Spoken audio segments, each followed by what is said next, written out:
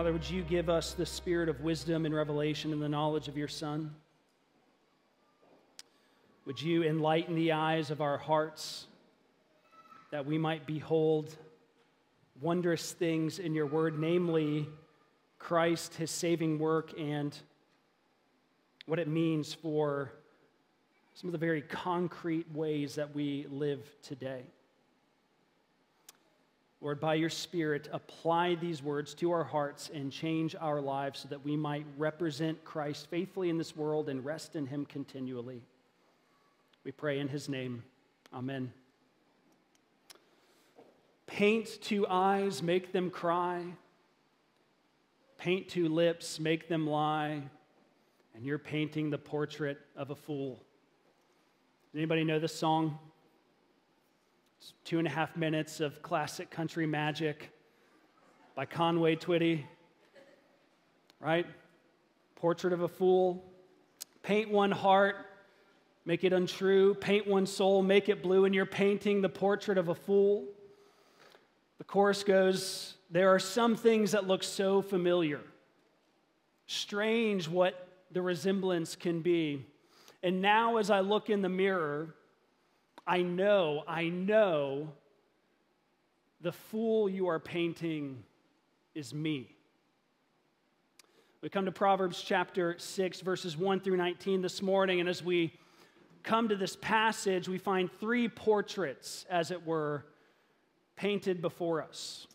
There are 3 depictions of a fool here, and the purpose of these portraits is to protect us from becoming one of these types of a fool, to guard us from eventually seeing these kinds of fools when we look in the mirror. Or if that's already what we see, these portraits are seeking to give us wisdom to repent and turn from our folly, because these portraits in our passage show us that these fools we're seeing here are all in a dire state, and that if they don't get out, they'll one day meet with disaster. And the Lord would keep us from that.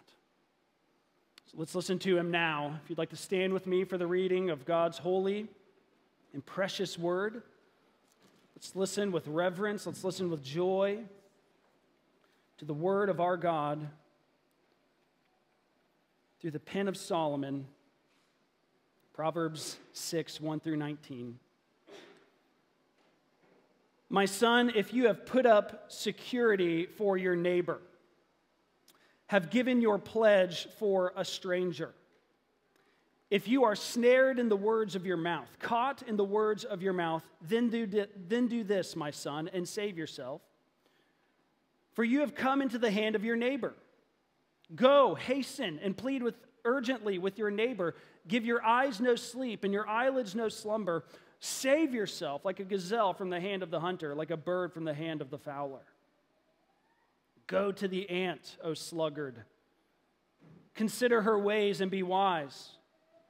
Without having any chief, officer, or ruler, she prepares her bread in summer, gathers her food in harvest. How long will you lie there, O sluggard? When will you arise from your sleep, a little slumber, a little folding of the hands to rest? And poverty will come upon you like a robber, and want like an armed man. A worthless person, a wicked man, goes about with crooked speech, winks with his eyes, signals with his feet, points with his finger, with perverted heart devises evil, continually sowing discord. Therefore, calamity will come upon him suddenly. In a moment, he will be broken beyond healing. There are 6 things that the Lord hates, 7 that are an abomination to him: haughty eyes, a lying tongue, and hands that shed innocent blood, a heart that devises wicked plans, feet that make haste to run to evil, a false witness who breathes out lies, and one who sows discord among brothers. This is the word of the Lord. Thanks be to God. You may be seated. Well, as we've been making our way slowly through Proverbs chapters 1 through 9, we've been walking through this series of 10 addresses. These 10 addresses were originally Solomon the king addressing his crown prince of a son, preparing him to rule and reign himself one day.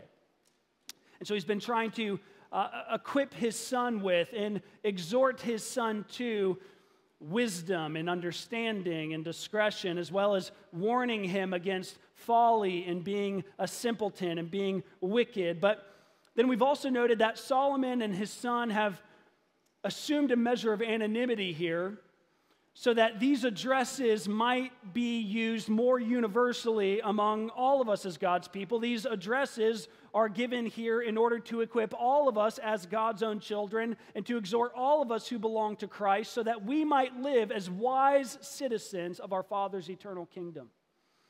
And this morning, this address before us shows us what this wisdom we're being beckoned to. It's showing us what it looks like in some very concrete ways. Right? Derek Kidner once said that wisdom is godliness in working clothes. Right? It's godliness made extremely practical and concrete. And just so, this passage here shows us godliness in the very practical realms of our finances and our work and in our life together as God's covenant people, and all so that we might be protected from the peril that folly in these areas will inevitably bring into our lives if we go down that path. So our big idea here is that we ought to procure wisdom's protection from folly's plight. And to offer this protection, you're given here wisdom for your coin, wisdom for your calling, and wisdom for your community. First, we see here wisdom for your coin. That is wisdom for your money, your finances, your wealth, your resources. And these verses describe a very particular kind of situation that really is not all that uncommon at all, even for us still today. Beginning in verse 1, it says, "My son, if you have put up security for your neighbor, have given pledge for a stranger, if you are snared in the words of your mouth, caught in the words of your mouth." So, just initially here, we're seeing this portrait is depicting some hypothetical future situation wherein the son has entered into this commitment. This commitment of putting up security for his neighbor or giving his pledge for a stranger. That is, he's become the guarantor for someone else's debt. And today we often call this co-signing. And what this is that when someone might take out a loan or go into some kind of debt, if the person or entity providing the loan, for whatever reason, doesn't find this potential debtor to be completely trustworthy, if there's been some financial irresponsibility in their history, if the potential debtor just doesn't seem to make enough money to be able to keep up with the payments, if for whatever reason they find the potential debtor to be too much of a risk to just give them this loan outright, loaners will often allow for someone else to offer themselves as a co-signer. Another person who has maybe better credit or has more income or better financial history or whatever, they're able to put up security or pledge or act as a guarantor for this person's debt so that if the debtor defaults, the loaner will have someone else that they can go to make good on the debt, so they're not at a total loss there. Perhaps we should note that co-signing might not be absolutely morally prohibited in the Bible in every case. However, Proverbs does repeatedly warn against acting as a guarantor for someone else's debt. Because when you assume this kind of responsibility, you're taking on all the potential liabilities for a debt, but with very little control and none of the benefits. Right? It's just an extremely risky move. Solomon's saying it's not wise, it's extremely risky, because if the debtor in some way defaults on their debt, if for some reason they just can't pay it, if they take the money and skip town, or if they have every intention of paying it but they die, or just due to some unfortunate providence fail to pay their debt, the debt will then go to the cosigner, and that happens today, even still. That happens statistically about 40% of the time. Which means that 2 out of 5 times, if you cosign, you're acting as a guarantor for a person and they fail to pay their debt, you're going to get left with having to pay for it.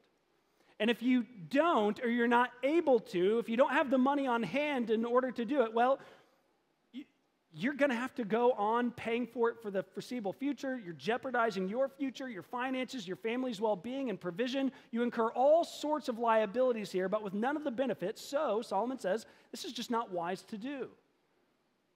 And so really, by implication here, Solomon is saying, hey, it'd be better for you not to do this, to not put up security for your neighbor, to give a pledge for a stranger. It's not wise, but in this portrait, in this hypothetical situation here, it's actually too late for that.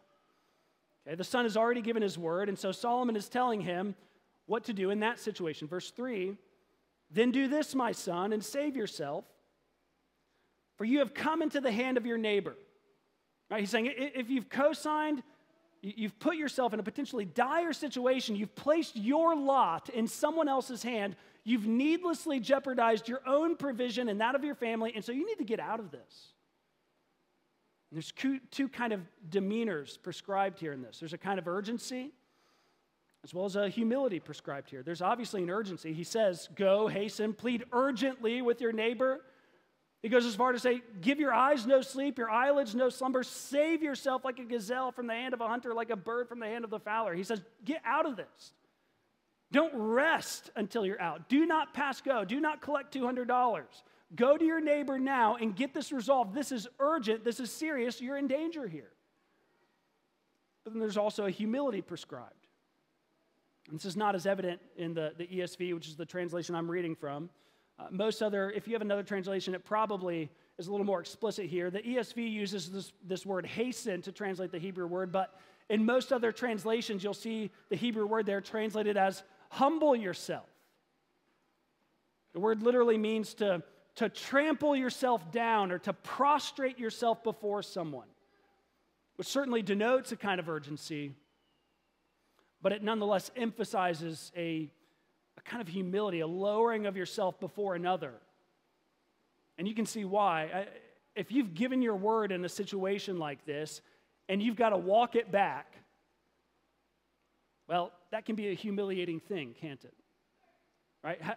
However, Solomon says it's a necessary humiliation. You're in trouble here. You need to humble yourself, eat your words, go before your neighbor, prostrate. If you need to act like a beggar to get out of this, do it. He even compares the cosigner to an animal caught in a hunter's trap. Right? The portrait painted here has an animal caught in a trap. I don't know if you've ever seen these, but if you ever go on YouTube, which I'm not sure I'd recommend, but there's a kind of popular and common sort of video you might come across on YouTube that will show various animals caught in bad situations, right? Going to humans in order to ask for help. You can really go down a rabbit trail here. If you search for this, you're going to find a lot of videos, and some of them are like 45 minutes long. I looked it up this last week, and it's just replete with various situations of animals coming to humans in dire situations, asking for help. You'll see baby elephants. I watched some of these baby elephants caught in ditches, and they're just crying out, and humans come with an excavator and free them from this ditch, this hole they're caught in. You'll see a deer with its head caught in a styrofoam cooler, and this man in a field comes and pulls its head out. You see a dog with its head caught in a jar. And people come and set it free. You'll see a leopard with its paw caught in some sort of trap, and it comes to this person very trepidatiously, very cautiously, very humbly, and it comes to this person, and the person sets it free. And when you look at videos like this, if you do, you're going to see something of the kind of situation you'll be in if you act as a guarantor for someone else's debt, and you'll see something of the kind of demeanor being prescribed here by Solomon. He's saying if you've given a pledge like this, you're like an animal caught in a trap. And so you need to go urgently, humbly, go to this person and act like one of those pathetic, pleading, desperate animals. Generally don't do this in the first place if you can help it. Don't get caught in the trap. But if you find yourself in this trap, don't rest. Free yourself from folly's plight by humbling yourself and getting out of this with urgency. I know I very well might be kind of stepping in it here when I talk like this to a room full of Americans. Right? We really don't like being told what to do when it comes to our own money. In our culture, a person's finances, a person's It's just viewed as being a very private matter. Our spending habits, our savings, our debts, our financial situations are most often seen as being nobody else's business, thank you very much. And with respect for churches and church leaders being viewed with a great deal of maybe potentially unprecedented low esteem, I imagine some of you might be looking at me right now and saying, what business is this of yours, man? Who are you to talk to me about my own money, right? But that's just the thing, is that the Proverbs and the Bible as a whole does not actually view your money as being your money. Proverbs and really the Bible as a whole views your money as not actually belonging to you ultimately, but belonging to God. In Exodus 19:5, the Lord says, the whole earth is mine. It all belongs to me. Job 41:11, the Lord reiterates, saying, who has first given to me that I should repay him? Whatever is under the whole of heaven is mine. Psalm 24:1 says in adoration, the earth is the Lord's and the fullness thereof, the world and those who dwell therein. Right? The Bible will show us again and again that you are not your own. And what you often view as your own is not your own. Rather, you and everything seemingly in your possession actually belongs to the God who created and sustains and provides it all for you. Rather than owners of our money and possessions, the Bible will actually portray us as being stewards, those put in temporary charge of what ultimately belongs to another, namely the sovereign God of the universe. Particularly for Christians. We actually belong, and everything we have belongs to the Lord in a particularly deep and personal way. Right? Exodus 19:5, I just read a moment ago, it tells the Lord tells his people that the whole earth belongs to him, but his people are his uniquely treasured possession, even among all the things and peoples of the earth. Right? That is to say, as objects of the Lord's redemption, we belong to him in an exceedingly profound and special way, just as he belongs to us and gives himself to us in a profound and special way. And the New Testament will go on to reiterate this reality, speaking in even more startling terms. 1 Corinthians 7:23 will tell us, you were bought with a price. Do not become bondservants of men. Right? Romans 6:1 will tell us that as Christians, we belong to the Lord Jesus Christ. We belong to him. We are his. We are his because he's the one who has redeemed us and purchased us out of slavery to sin.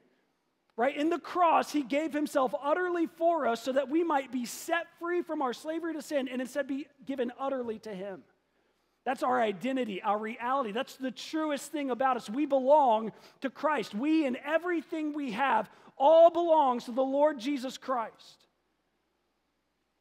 It includes our finances, which I know is difficult. Right? Martin Luther once said that the last thing to be converted in a person is his wallet. And yet the absolute lordship of Jesus Christ and his all-encompassing salvation demands that we withhold nothing from him.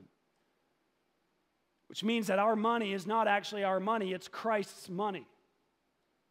And if it's Christ's money, then we are actually stewards of what ultimately belongs to him, and we are therefore not free to do whatever we like with his money. And so when he comes to us and he says to us, it's not wise, it's not good stewardship for you to put up security for your neighbor, we ought to take him seriously. And I know something of how difficult that can be in real life. I don't think Solomon he wouldn't be saying this if there wasn't a real likelihood of his son being put in this kind of situation one day. Right? His son he's going to be growing up into a very comfortable financial situation as king. Okay? And when someone finds themselves in an extremely comfortable financial situation like that, you can just expect people to come to you with these kinds of requests, asking you to put up for security for them, to act as a pledge for them, or to co-sign for them, whatever else. And when that happens, let's just think about this for a moment. It would not feel good to just say no, would it? right? That would feel stingy, it would feel selfish, it would feel ungenerous. Here's someone asking for help in their financial situation. Often someone you care about, and you're saying no. It doesn't seem generous. Often in these kinds of situations, if you say no, you'll be accused of being stingy and ungenerous and all that. And to be clear, the Bible as a whole, Proverbs in particular, commends and commands generosity among God's people. Part of living a good and wise life, according to the book of Proverbs, involves being incredibly open-handed with your wealth, giving to the poor, giving to those in need. And in fact, it will go as far to depict those who are not generous with their wealth as being foolish and wicked and not favored by God. Being generous is good and commended and commanded. And so we might think that putting up security for someone is the right thing to do then. That's a generous thing. Solomon is telling us, in all reality, putting up security for your neighbor may feel like generosity, but more often than not, it's actually more like gambling. It's more like gambling because it's putting yourself and what God has given you to steward in a needlessly, extremely risky position. And so it's generally not wise. It's typically not good stewardship. We ought to be generous, but we don't gamble.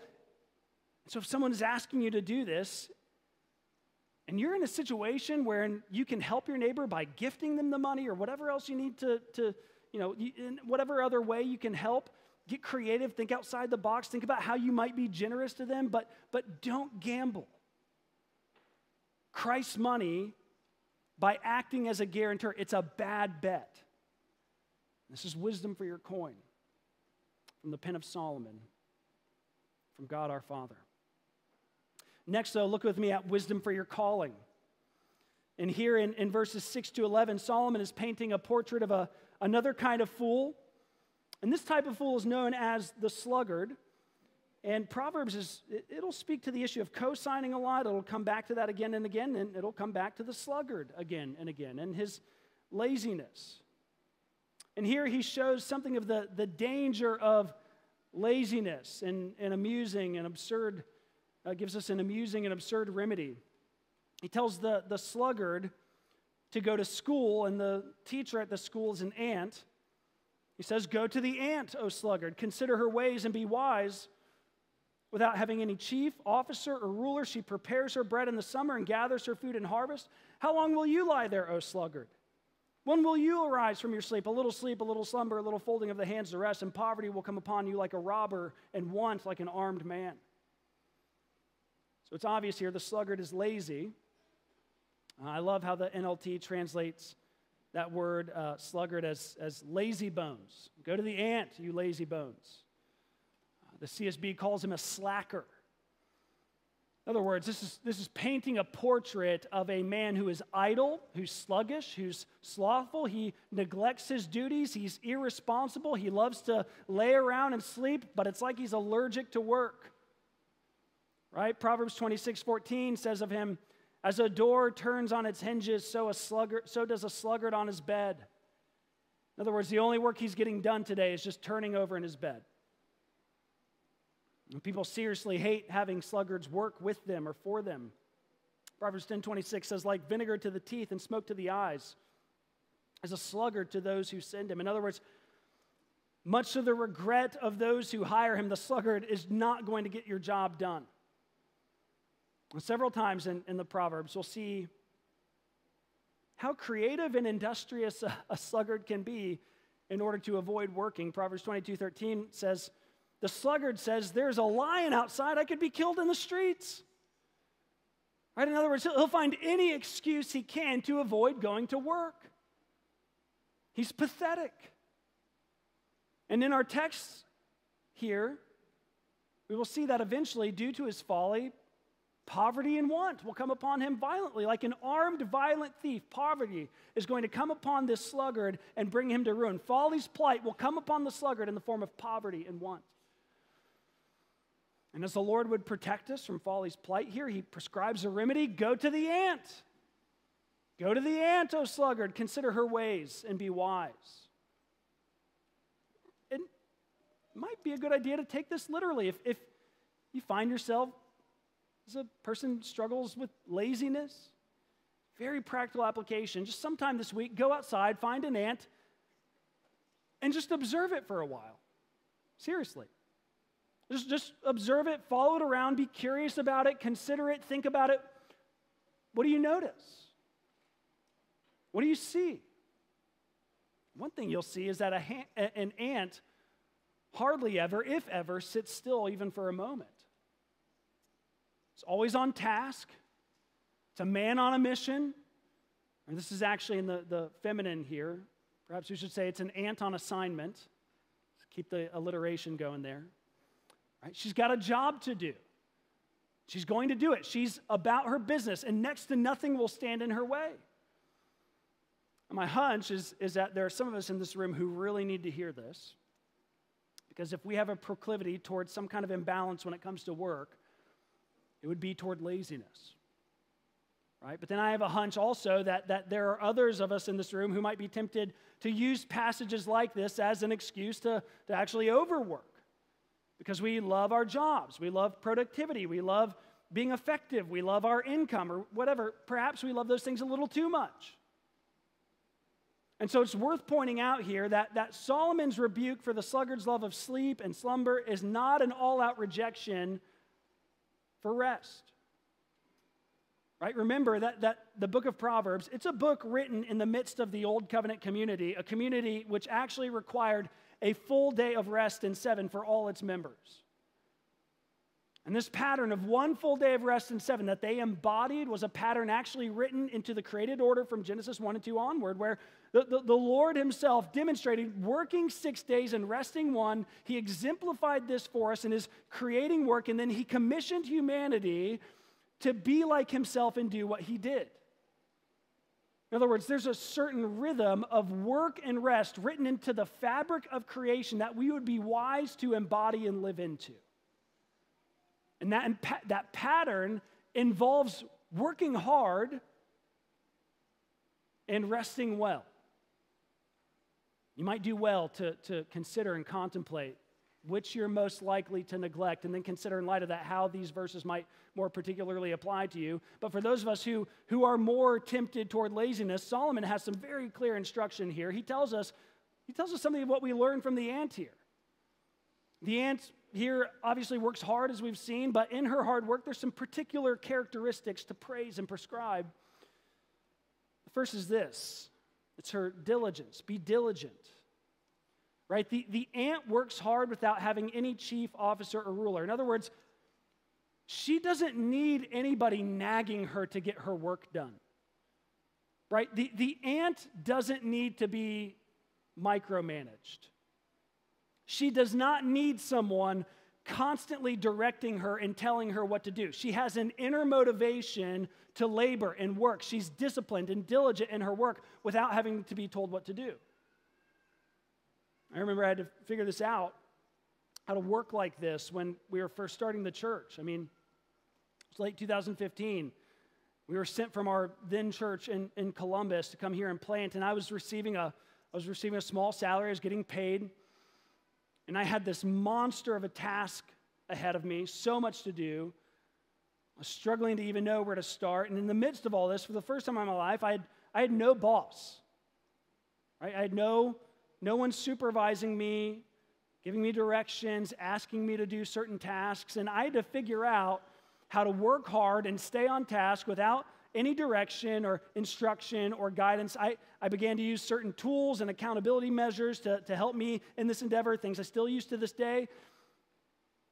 And perhaps if you're self-employed or you plan on starting your own business or starting a farm or something along those lines one day, perhaps you're a stay-at-home mom who's got her fair share of work, no one prescribing certain tasks or jobs. If you're in any sort of situation like that, well, being a diligent, disciplined, inner-motivated person is an essential quality, and this is what you see in the ant. Perhaps you're someone who, maybe you do work for someone else. You're at a job that you're content with and happy with, and you do have someone, in some measure, some respect, telling you what you need to do when you need to do it. Well, this is still a very important quality for you to learn, because here's the thing.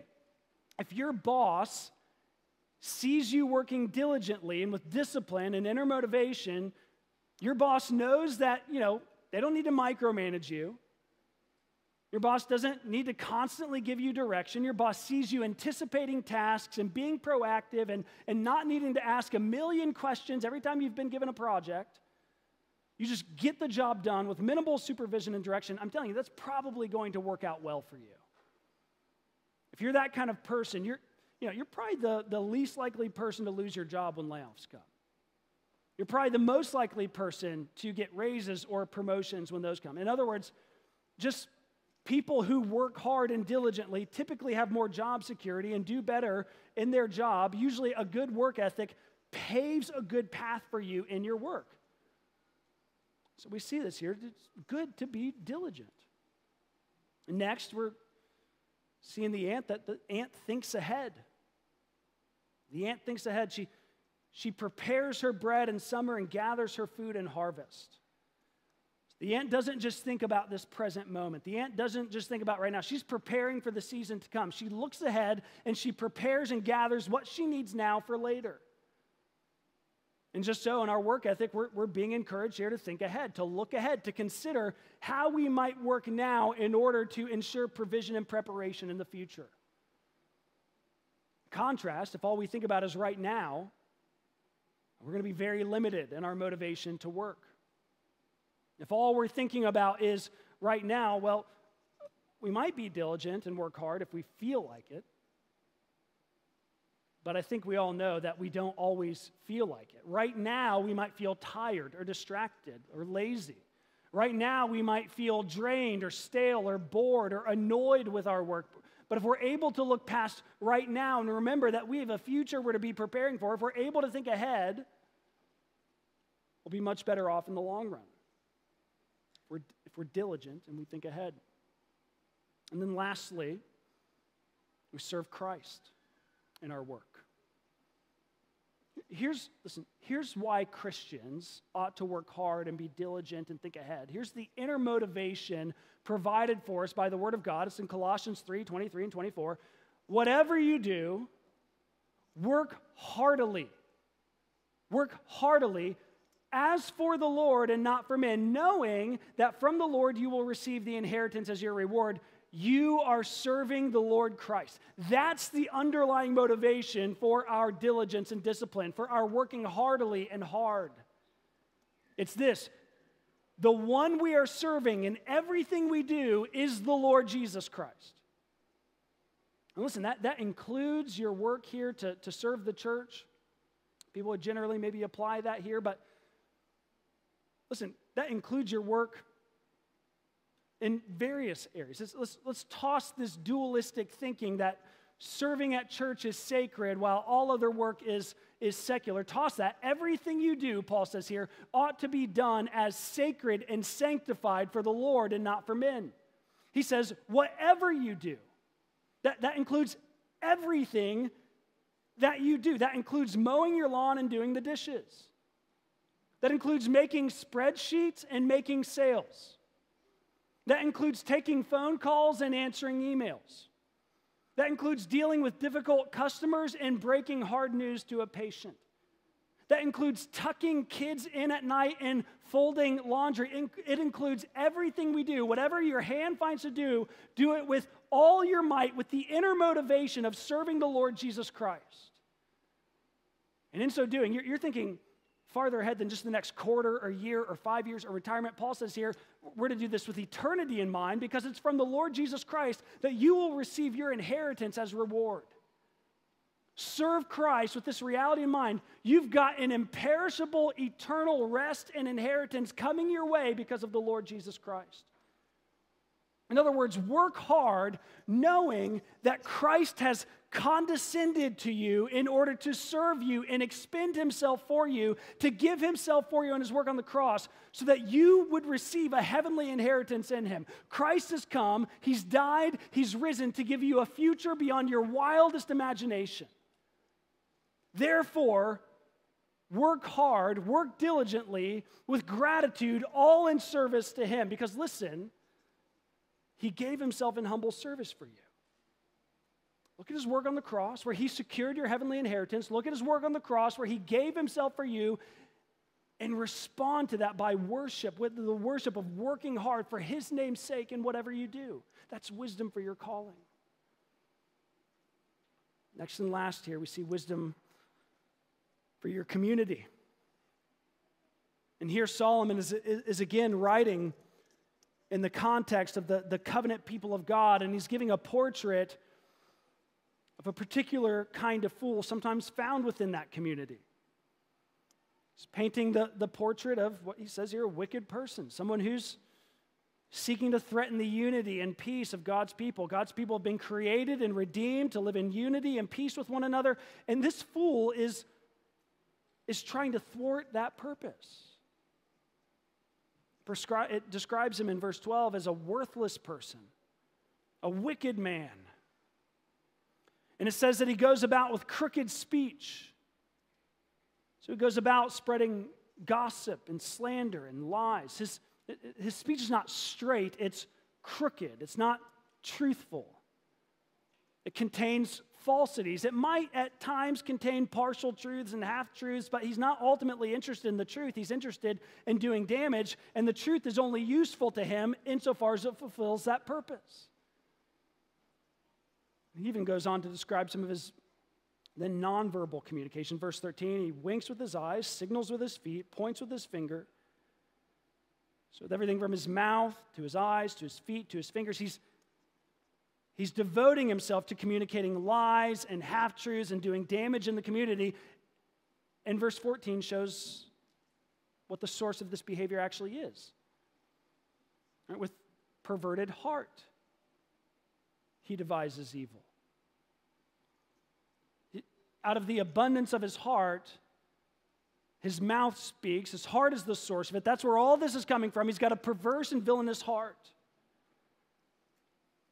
And verse 14 also describes the aim of these plans purposed in his perverse heart. It says to continually sow discord. Here's what this fool of a wicked person is seeking to do.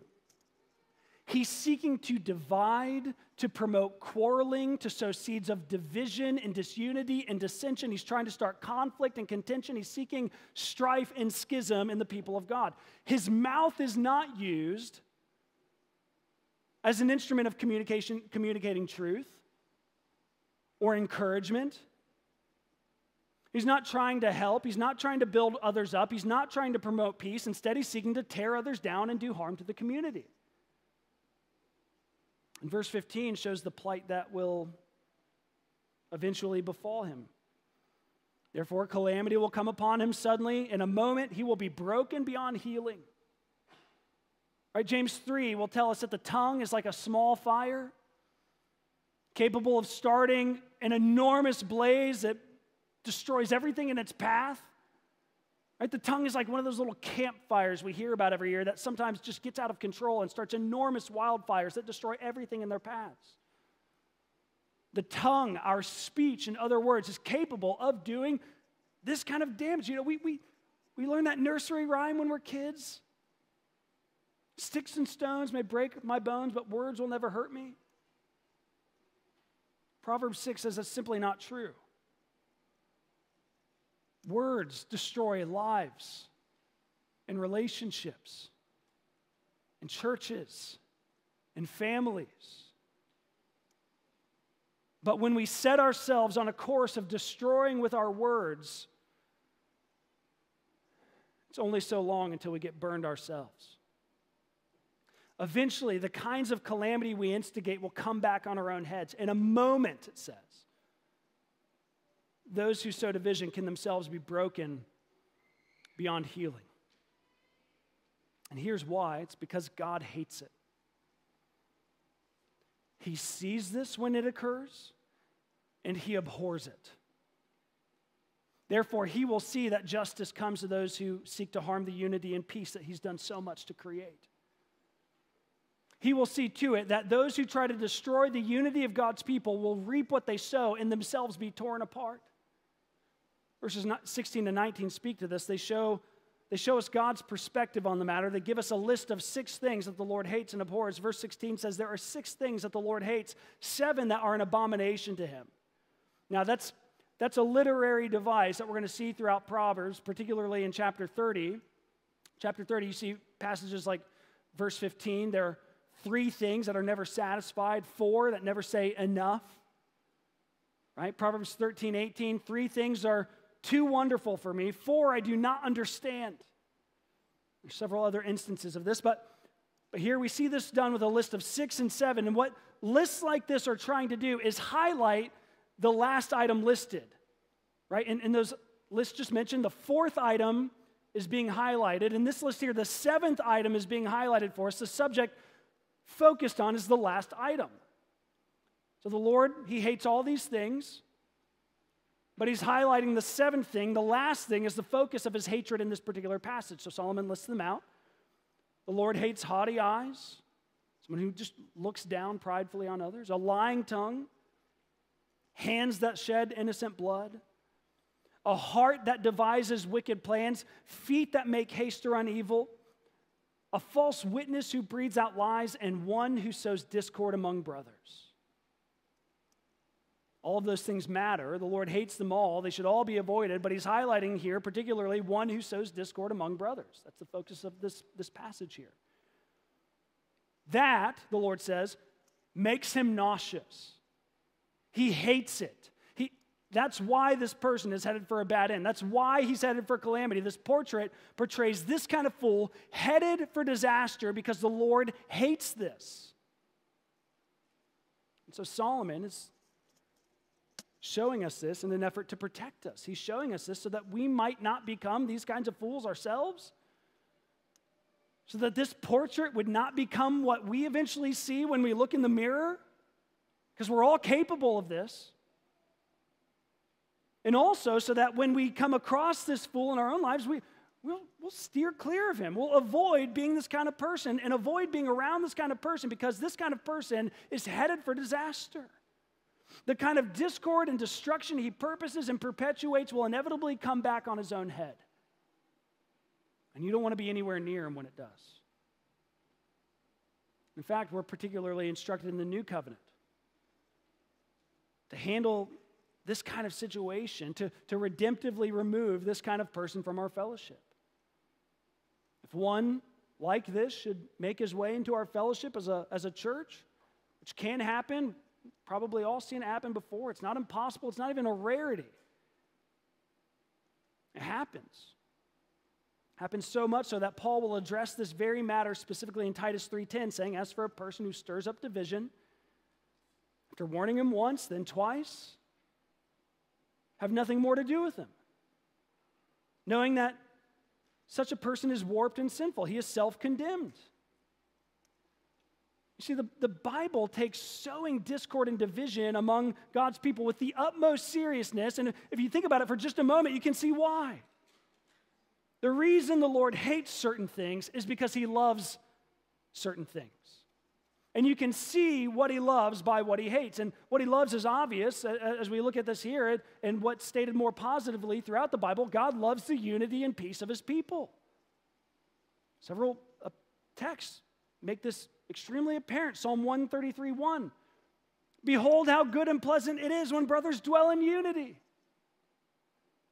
Ephesians 4:3. Be eager to maintain the unity of spirit and the bond of peace.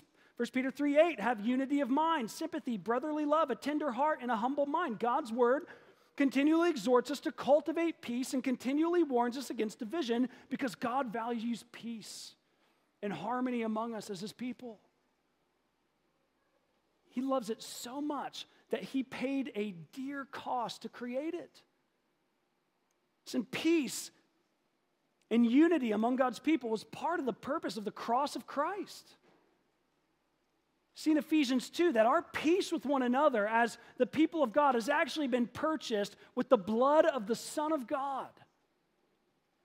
Right? You see, Christian unity is a precious blessing paid for with precious blood. Christ died on the cross, first and foremost, to give us peace with God, to reconcile us to our God and Father, but secondarily, as we remind ourselves of every week in the passing of the peace, the reconciliation accomplished in the cross of Christ also involves a horizontal peace, a horizontal reconciliation. God wanted to create a unified people to testify to his saving power in the way that they love one another and care for one another and sympathize with one another, and rejoice with one another, and weep with one another, and forgive one another. He wanted to create and form one people whose unity testifies to the one true gospel of the one true God. And therefore, we're called here to do everything in our power to cultivate unity and peace among ourselves and to protect it, to strive, to do nothing that would threaten it and compromise it, because it's a precious gift purchased at a precious cost. It's wisdom for our community. Friends, perhaps you've seen this morning as we've looked at wisdom for our coin, our callings, our community. That wisdom in these areas ultimately find their source and summit in the Lord Jesus Christ. As we've seen, it's Christ. It's in Christ that we find reason to steward our finances and resources well. It's in Christ that we find cause and motivation to work hard with diligence. And it's in his work that we find purchased our unity, and therefore that we're given every motivation to maintain it as the people of God. And this is all because, as Paul says in 1 Corinthians 1:30, Christ is for us wisdom from God. It's in Jesus and his saving work that we find wisdom. It's in Jesus and his saving work that we find power to walk in his wisdom. Therefore, friends, if we would steward our resources well for his glory, if we would work hard in our callings with diligence, if we would strive to maintain the spirit of unity and the bond of peace among the people of God, in other words, if we would be spared looking in the mirror and seeing one of these portraits of a fool looking back at us, we must look to Christ and follow in his ways. Let's pray together. Father, seal this word upon our hearts. As we come to the table, may we be reminded of the precious blood that has been spilled on our behalf, of the cost that you have paid to redeem us and bring us into your paths of wisdom. May we be reminded of that, and may we be strengthened by this meal and this time together so that we might more faithfully walk the paths of wisdom that you've redeemed us to. Help us to live in wisdom with our finances and money. Help us to live in wisdom with our work, with our callings, with our various missions in life. And help us to walk in wisdom in our community, promoting peace and doing whatever we can in our strength that you give us to maintain the unity of spirit and the bond of peace, all for the sake and glory of the name of Jesus, in whose name we ask. Amen. Amen.